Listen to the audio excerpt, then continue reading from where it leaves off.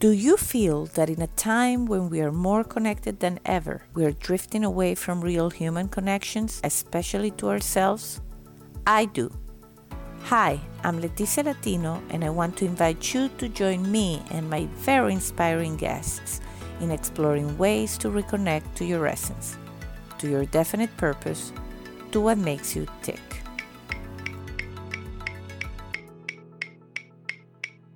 Are you ready?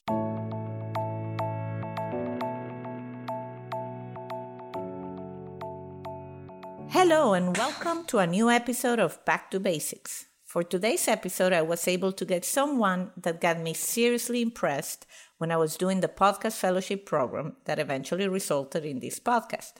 Alasdair Plambeck spent the first 6 years of his professional career in San Diego's startup scene, managing several businesses where he eventually became the general manager of an international multi-million-dollar portfolio of online businesses.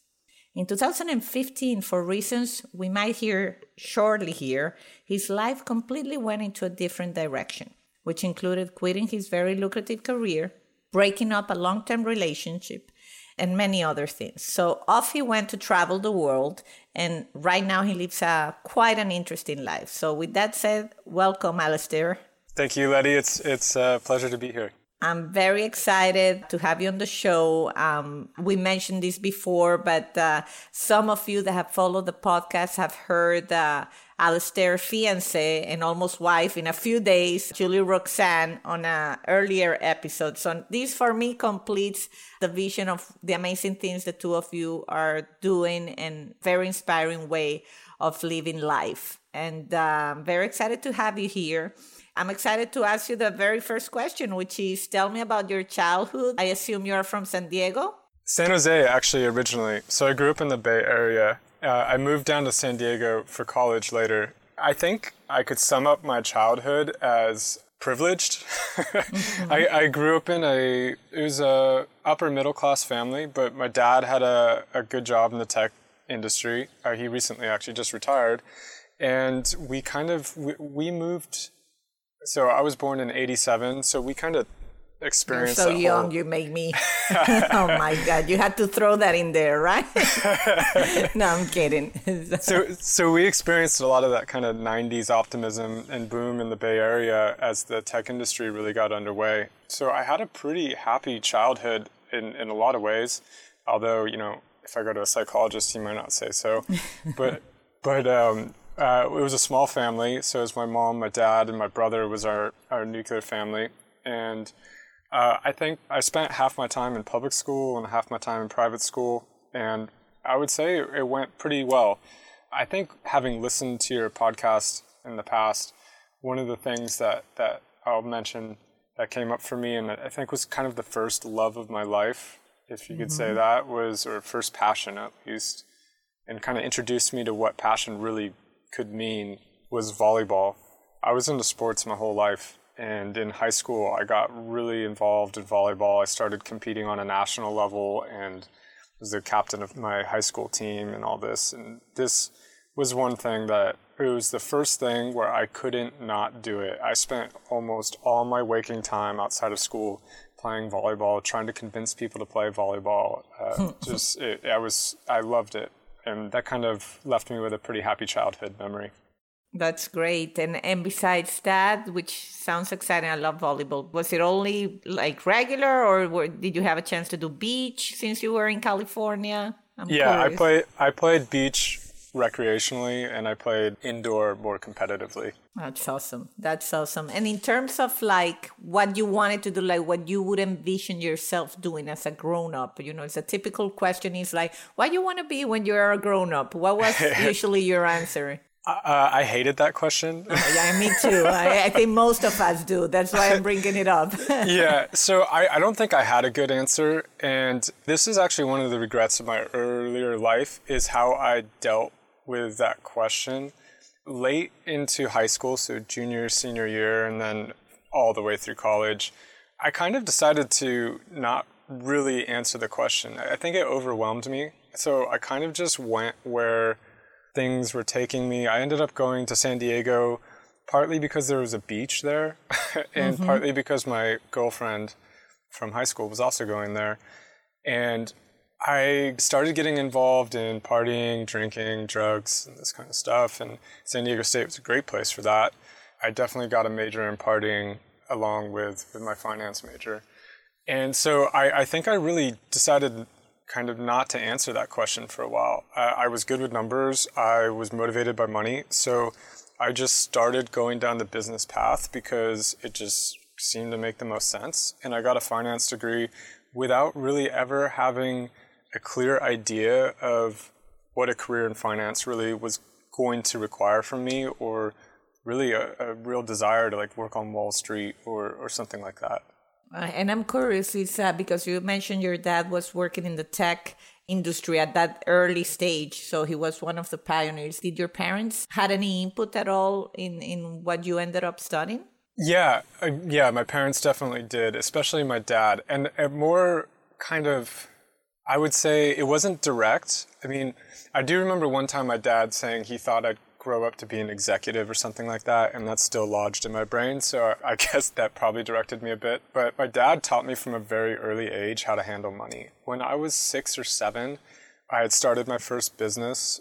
Basically, I stole all the cleaning materials out of my parents' garage. I got a few of my friends in the neighborhood, and I went door to door selling car washes. We would wash cars for $4, not including the roof because we couldn't reach it. And that works. And we'd make a fair amount of money that way. And it later evolved into other kind of enterprises. I would do garage sales. I was always trying to find, I would work for the neighbors, whatever odd jobs I could find. And in high school, I started getting really good at poker. And I started holding like poker games, all-night poker games in my garage with my friends. So I never had to hold a job. Entrepreneurial, I would say. From entrepreneurial, yeah. And one other thing that really, I think, set me on the finance path was my dad simulated the stock market with me. So I think I was 8 or 9, and I was buying shares of stocks through my dad. My dad was the market, but he really got me comfortable with that idea. And he taught me how to manage money. I had an allowance from an early age. And all these things got me very money conscious and fairly passionate about managing money, I think. Great. No, that's very interesting. I always find it, and I guess why I'm motivated by this podcast is the path of each one of us to become what we become or are becoming. It's so different, and the triggers are so different. So you end up in business school, which is not a bad thing. I always say I didn't want to study business neither. I wanted to be a lawyer, but somehow my dad brainwashed me in a nice way. I never felt like, oh, he's forcing me, but he was masterful. I'm telling you, I tell him, you are the master of brainwash, in a way where you end up thanking him, It's I was brainwashed into business, but now I tell the young people or younger people, I say, these are skills that are never going to hurt, because you, as you say, you have to manage money in your life. You have to, even in your household. So you end up studying business and going into the tech world, ironically enough, which is something your dad was in. So it's in a way you kind of followed that path. For 6 years, for what you share, you were very successful. So I want to get into, of course, share anything that you feel is important from the years of being successful and making it in the corporate world, and then what happened in your life that you totally did a 360 on it and went into a very different path. Yeah, so I think the failures are always a lot more interesting than the successes, so we can pretty much skip my early successes, except for I will say I wasn't actually in the corporate world. I was in it was the entrepreneurial world, and it was the bootstrapped startup world. So I started with a company that was barely making enough money to pay me. And by the end, we were fairly successful for our goals, which was we were making a few $1 million a year as a company. And this was very much based on, if you're familiar with Tim Ferriss, he wrote a book called The 4-Hour Workweek, which was pretty revolutionary when it came out. And the owners of the business that I first went to work for had left their corporate jobs and started their business using that as a manual. So that was the type of business it was. No, and exciting. And also, the fact that you went from creating something from zero to having a very successful business definitely explains a lot of what you guys are trying to do now in this stage of your life. But I don't want to jump ahead. So yeah, so it was kind of a boot camp. It was really stressful, but I learned a lot. So I think I'm very grateful for the experiences I had, but they came at a pretty high price. So about 6 years in, this was back in 2015, a couple things happened. They all happened within a year, so I kind of think of them as happening together, but they happened in order. And the first was I decided to leave my job. I'd always been motivated by a job that would allow me to learn and grow, and I was kind of seeing the writing on the wall that my job was going to be more of a manager going forward, and I wasn't very interested in that. So it took a lot for me because at that age, I think I was 26, and I had basically realized a goal that a lot of people spend a good portion of their lives going after, which is I was making a lot of money. I was kind of the boss, quote unquote, and I had a very flexible lifestyle. I could travel, I could do whatever, but it was also very high stress, like I said. So I decided to walk away from that and join a friend on a business venture that was closer to my heart. At the same time, I traveled to Peru and I did a 3-day ayahuasca retreat there, which, you know, in Silicon Valley and in California is kind of in vogue these days. And if I may jump here, because I don't know what that is, and maybe someone listening doesn't know, can you briefly explain what? Ayahuasca is it's a plant. It's kind of a brew of plants that's psychoactive, and it's native to South America. So it's a plant that's used by shamans and has been for hundreds of years, probably millennia.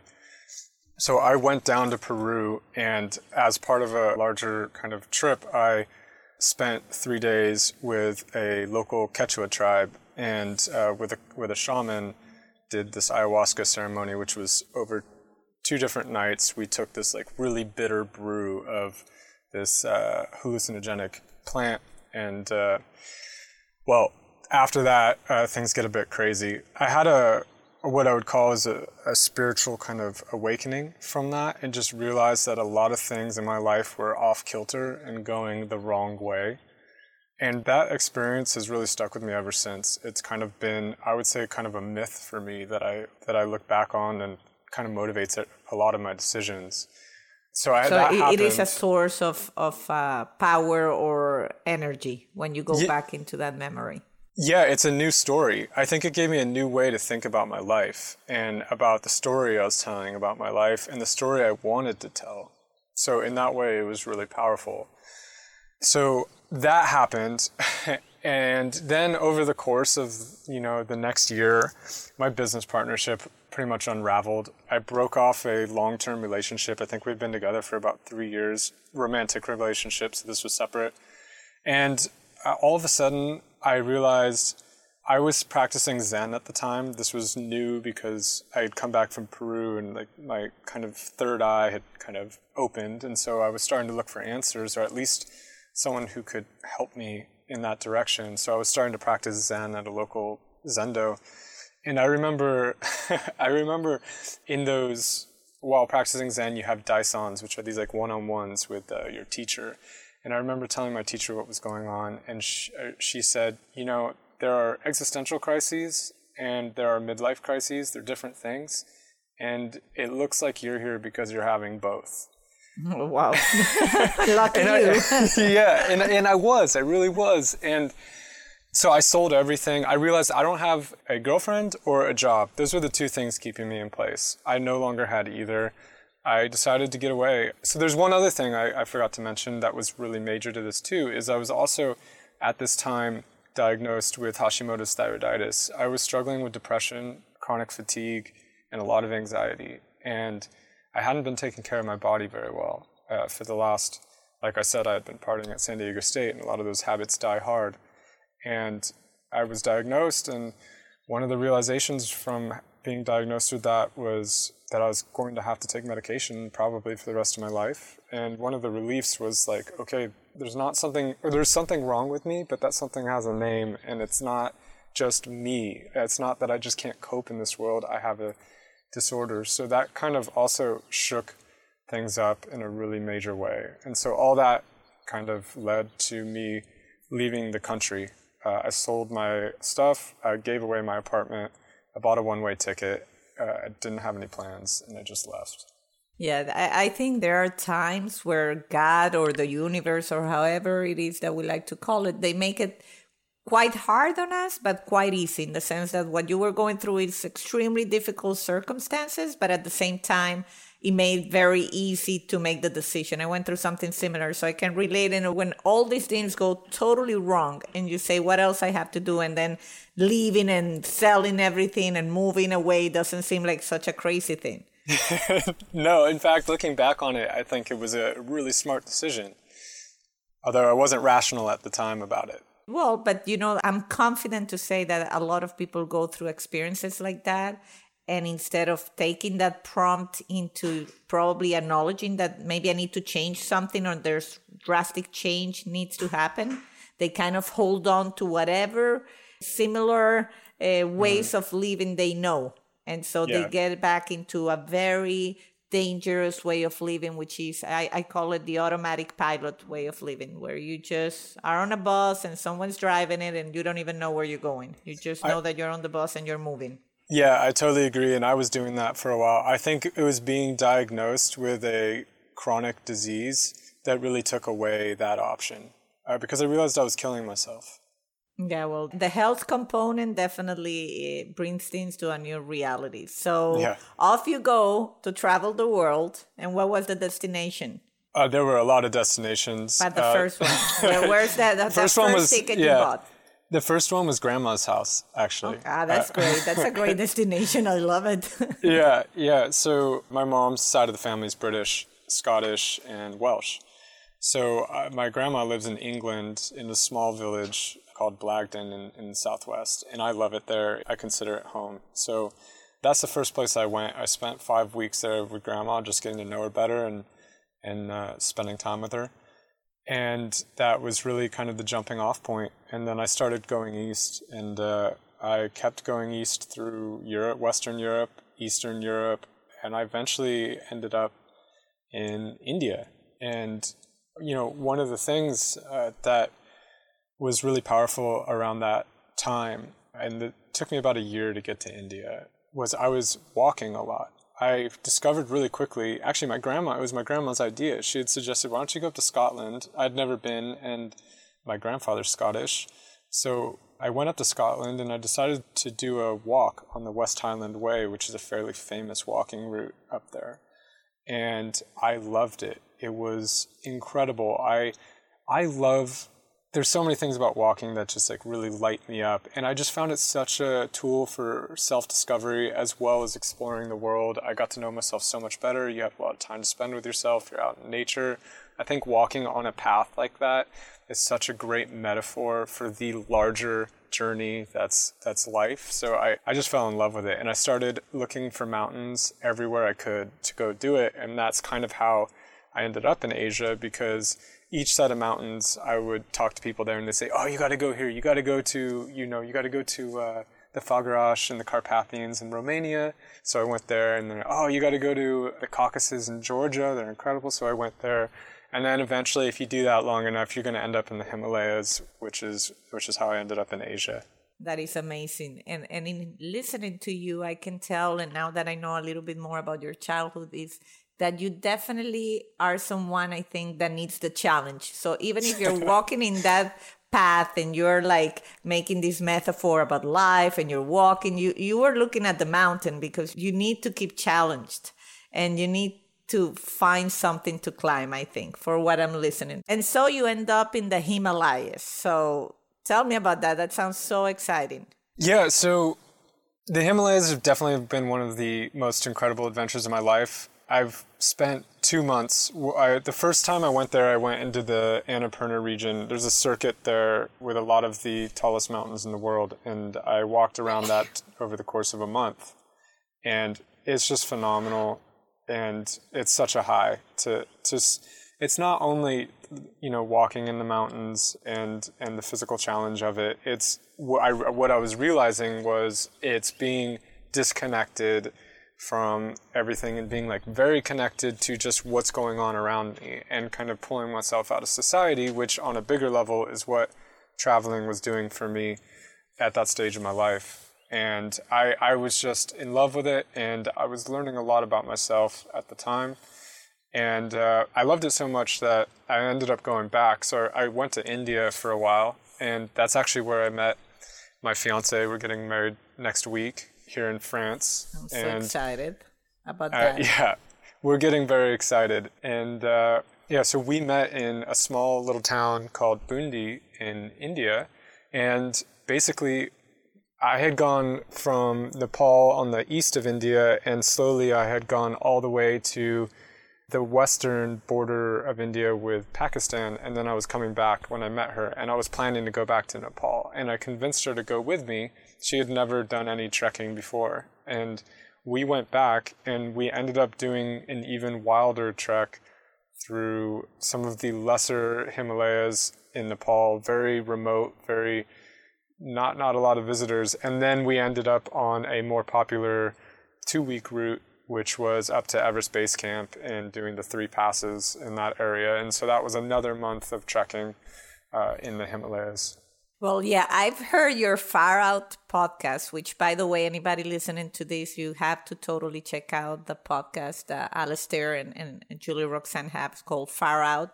The link will be on the show notes. But I've heard in that podcast that you love to go off the beaten path and you like to camp where there's no camping site. You like to just go on the side of the road and camp. So I can totally imagine when you say this was like really, isolated. I can only imagine because I already heard some of the stories. It gets us in trouble sometimes. I can imagine. But I want to make a little stop here and ask you something that maybe some of our audience is thinking about, because all that you're saying sounds so exciting, but how were you financing all this traveling? When you left your job, was it comfortable enough that you had some savings and you were financing yourself through all this traveling? Or what were you doing to survive? Because I think people say, oh, I'd love to do that if I had the money.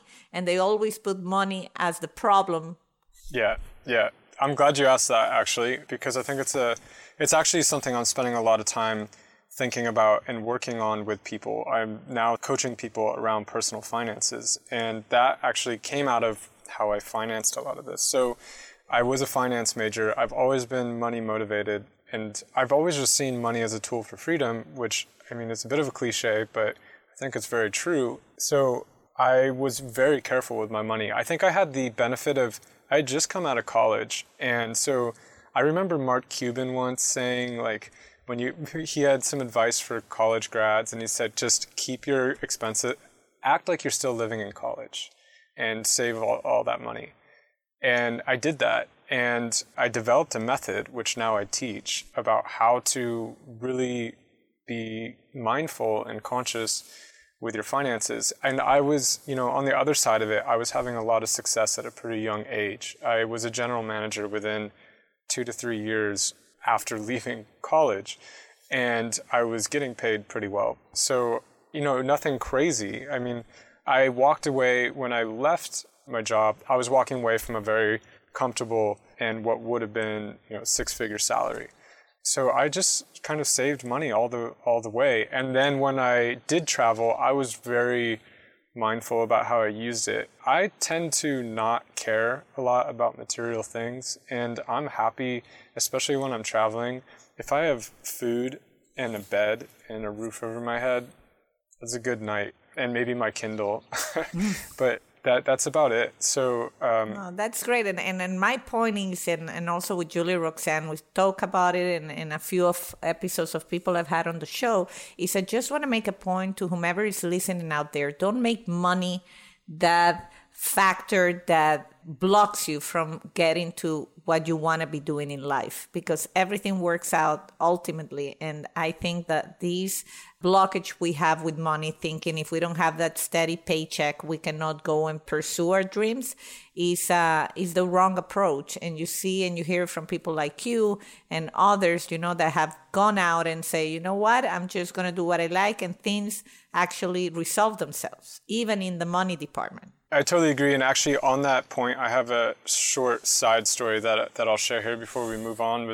I remember a moment when I was working as a general manager where I was looking at my bank account and the numbers were getting bigger and bigger. And I remember a moment where I just looked at the numbers, like really looked at them, and they didn't mean anything anymore. I couldn't understand why I was trading 50, 60, sometimes 70 hours of my life, and definitely every week, and definitely, the best parts of my day and my energy. Why was I had this moment where it didn't make sense. It's like for a number on a screen that doesn't mean anything, and like, when is it going to be enough? And there was a moment like that for me where I just realized this is ridiculous and it's dumb. And at the same time, I also had the experience pretty early on of diminishing returns. There's studies about like, how the link between happiness and money, and I think somewhere around $70,000 it peters off to pretty much it's marginal after that. And I had experienced that firsthand. Yeah, I think you hit something that it's so true, which is, when is it gonna be enough? When do we have enough to live the life we want to live and be happy about it? Me and my husband always have this conversation because we are both in the corporate world and very motivated and ambitious, and thank God we have a great life. But we also have that yearning, like you say, where I want to just go off the grid, out of society, disconnected, because I enjoy that very much, and it's empowering when you I enjoy being in, but I also enjoy being out. That's my struggle, and so to find that balance into, okay, what do we need to set up for the life we want? Because we're very clear that, especially when you have kids, going off the grid is extremely challenging. So, but we're always, so now we find ourselves talking about, okay, when the kids are out of the house in 10 years or 14 years, and we are already, fantasizing about what we're going to do when it's just you and me and we can do anything we want and the kids are not under our responsibility anymore. So I'm excited for you guys that you're getting it to do it. And it's fantastic that you found someone that's exactly on the same path that you are in, because then you really can achieve so much more. Yeah, that was very lucky. I feel very, very grateful for that every day, that I found Julie Roxanne. Well, I'm happy because you're getting married next week. So it's a good feeling to have right before you're getting married. But so we move into your life now. So you have created a life that I feel, more aligned with your passions. You live in a caravan right now. So people that have heard Julie Roxanne talk about it, you're welcome to give us your take on the life you and her have created. What excites you today? What are you excited about the future? Yeah, it's a very uncertain life at the moment. The caravan was just kind of I think it kind of stemmed for me from, I've always had this kind of, what would it be like? I had that kind of dream, like, oh, I wonder what it would be like if I lived on a farm, or if I did something very different than living in San Diego, working at a startup or something like that. And I think the caravan was kind of like that experiment. It's like, okay, well, what if we just buy a caravan, move it out into the woods, and live out of it? Would we like that? Would it be interesting? So we were lucky enough to give it a shot. So we did. We bought a caravan about a year ago and spent 3 months over the course of the last year renovating it, and we're living in it full time. It's also an answer to, like, we're not making an income, and we hadn't been making. When I met Julie Roxanne, I'd been traveling for a year. Then we traveled together for another year, and then we bought the caravan, and that was a year ago. So now it's been like 3 years since I've kind of left. And, I've made a couple bucks here and there doing kind of odd jobs or maybe one-off projects, but not a lot, and definitely nowhere near close to sustain myself. So the caravan was a bit of an answer on, like, okay, well, we had the feeling like, okay, traveling the way we are, we're getting a little bit worn down. We wanted to find a way to start making longer term connections, kind of putting our roots down, I think, intellectually, and finding our people, like where our people are. We were definitely not wanting to go back, but we definitely felt like we needed to start finding a tribe or making one. And the caravan was kind of the first step on that. It's like, well, we need an HQ, we need somewhere to be. And it needs to be low cost. We don't want to pay rent. We don't want to pay a mortgage. It's pretty hard to come up with a solution that avoids both of those. And so far, we've been lucky enough to do that.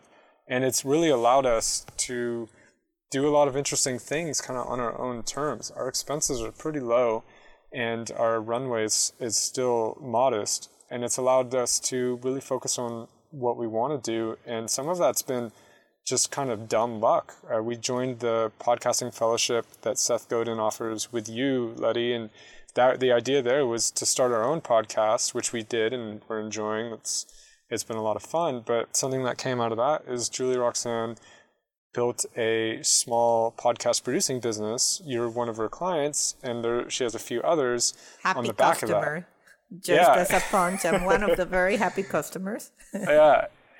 So now we're starting to think more seriously about that because that's starting to bring in some money for us and we're enjoying it. We actually, and this is brand new, we just hired someone. So we're hiring our first kind of employee for that side of the business.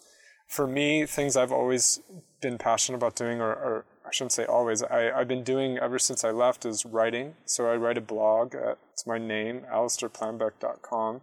So I've focused a lot of energy toward that. And between the writing and the podcast, it's starting to lead to coaching opportunities. Or I like to think of it more as being a guide with somebody, but basically working one-on-one with people and helping them in the areas of managing their personal finances, starting businesses, kind of taking the leap, quote unquote, or making a big change in their life. That's extremely difficult but satisfying and fulfilling work for me, and it's very challenging, so I enjoy it a lot, and it fits my nature of working with people like one-on-one or in small groups.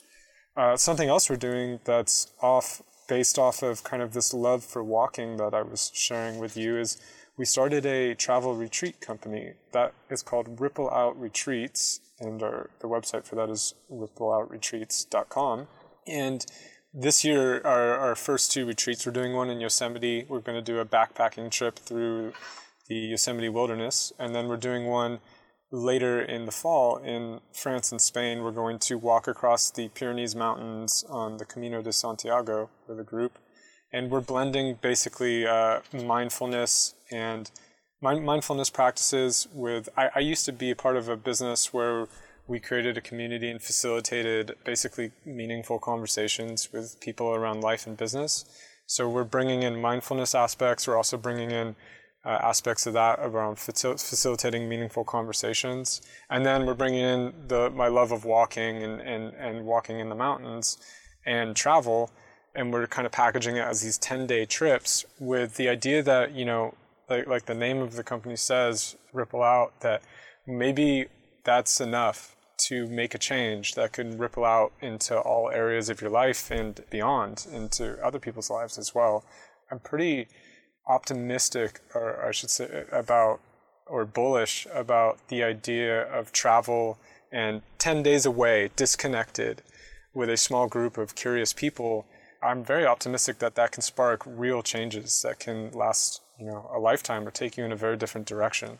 I totally agree with you. And actually, probably you know this, but now I'm going to make my own plug so that you start using it. But, I created a hashtag Time to Reconnect movement that I've started to use, especially on my work emails. Like I just was recently on vacation and I wrote a very different out of the office alert in which I said, now is my time to reconnect with my family and friends. And so don't expect a reply from me. And making it, it was hard because I'm always very available to my customers and they know they can call me on my phone. And that's really one of our differentiators. I always tell my customers, I always answer the call even after I got the purchase order. And I think that has been something that has set us apart. But then it has the problem that when you're on vacation, they have that expectation too. And so I'm taking a stand, and I think I'm with you. I'm very bullish as well that people are realizing that we need to set boundaries and take time to get to know each other again and ourselves. And so I'm very excited about your retreats. We definitely will do it. If I didn't have two little ones, I told Julie Roxanne this, I would be already on the first one in July. And Yosemite, that sounds like such an exciting trip. So the website for the retreats will be on the show notes for anybody out there that's interested in that. And, you mentioned your blog. And as we're approaching the end, I think one of the things that I read from what you've written, and I invite anybody that wants to get that inspiration, those nuggets of wisdom from someone that I think has mindfulness definitely figure out.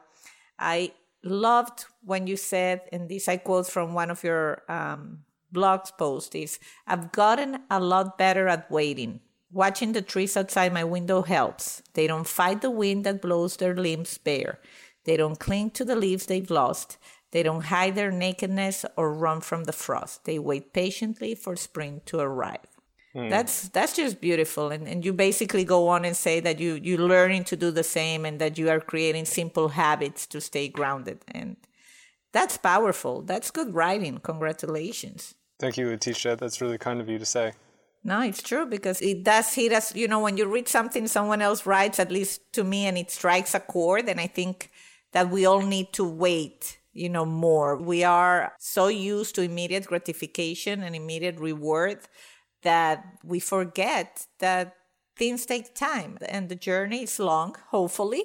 And so the fact that we don't get the immediate results we want right away doesn't mean we need to surrender or we need to get down. We just need to do it, as Seth Godin says, drip by drip. I don't know how many times I've said this, but it's becoming my personal mantra. It's drip by drip. Yeah, I agree. And I think waiting opens us up to listening to the wisdom of the body and also listening to the wisdom around us in nature. I think especially, you're going to laugh a little bit, in my younger life, but in my earlier 20s. In my younger. Yes. I like to pretend I'm older than I am sometimes. So, but you definitely have wisdom of an older person, I think. It took me years to even get close, and I'm not even close, and I'm way older than you are. So, but I think in my younger life it was do, and I didn't stop very much. And I think I was scared of stopping because I might hear the truth a little bit more, and I think I was trying to hide from that a lot. And I think that quote that you shared kind of embodies a lot of the change that's happened, I would say, over the last 5 years, is learning how to stop and kind of listen to myself and not try to change what is, but just to listen and understand what's already there. And I think that's set my life in such a different direction, and it's been such a tremendous change for good in my life. And it's been really powerful for me, and I try to impart that toward people I meet, and it's part of the work that I do is to try to help people become more aware of themselves and what they already know and what's already there. Well, and I can tell you're already way on your way, and I think you guys are doing a fantastic job. And just to end, I think it's clear for me and probably to our listeners, but I have to ask it because it wouldn't be back to basics. Do you want to add anything to what makes you tick? Yeah, I do actually. I was thinking about that question a bit earlier. And, I think one thing that makes me tick that's like a bit more meta with all these things that we've talked about is getting lost. I love to get lost, whether it be through travel or through reading or through new business or whatnot. I really enjoy the process of exploring, getting lost for a little while, losing myself for a little while, and then finding myself and coming back to what I know. That process in all its many forms really drives me. I have a lot of fun with it. Wow, that's going to be high on the ranks of best answers on what makes you tick. I have to give you that one. Oh, thank you, Leticia. That was great. I feel that this is a mini coaching session with you, so I'm sure that probably you get a few customers out of this, and they should, because you spread great wisdom. With that said, I want to wish you a very, very happy marriage. You're getting married next week. Enjoy the experience. It's also right. I don't know if this is the first time for you, but it's an exciting journey. So I wish it's the first time, and I hope it's the only time. I hope so too. Brace yourself for impact. Yes. I think it's really a truly unique experience, and you found a very special person to share it with. So I wish you all the best, and I thank you for taking the time in such a critical week before your wedding to talk to me and to make this episode. Thanks for having me on the podcast, Leticia. It's been a lot of fun. Thank you. Best of luck. And until the next time.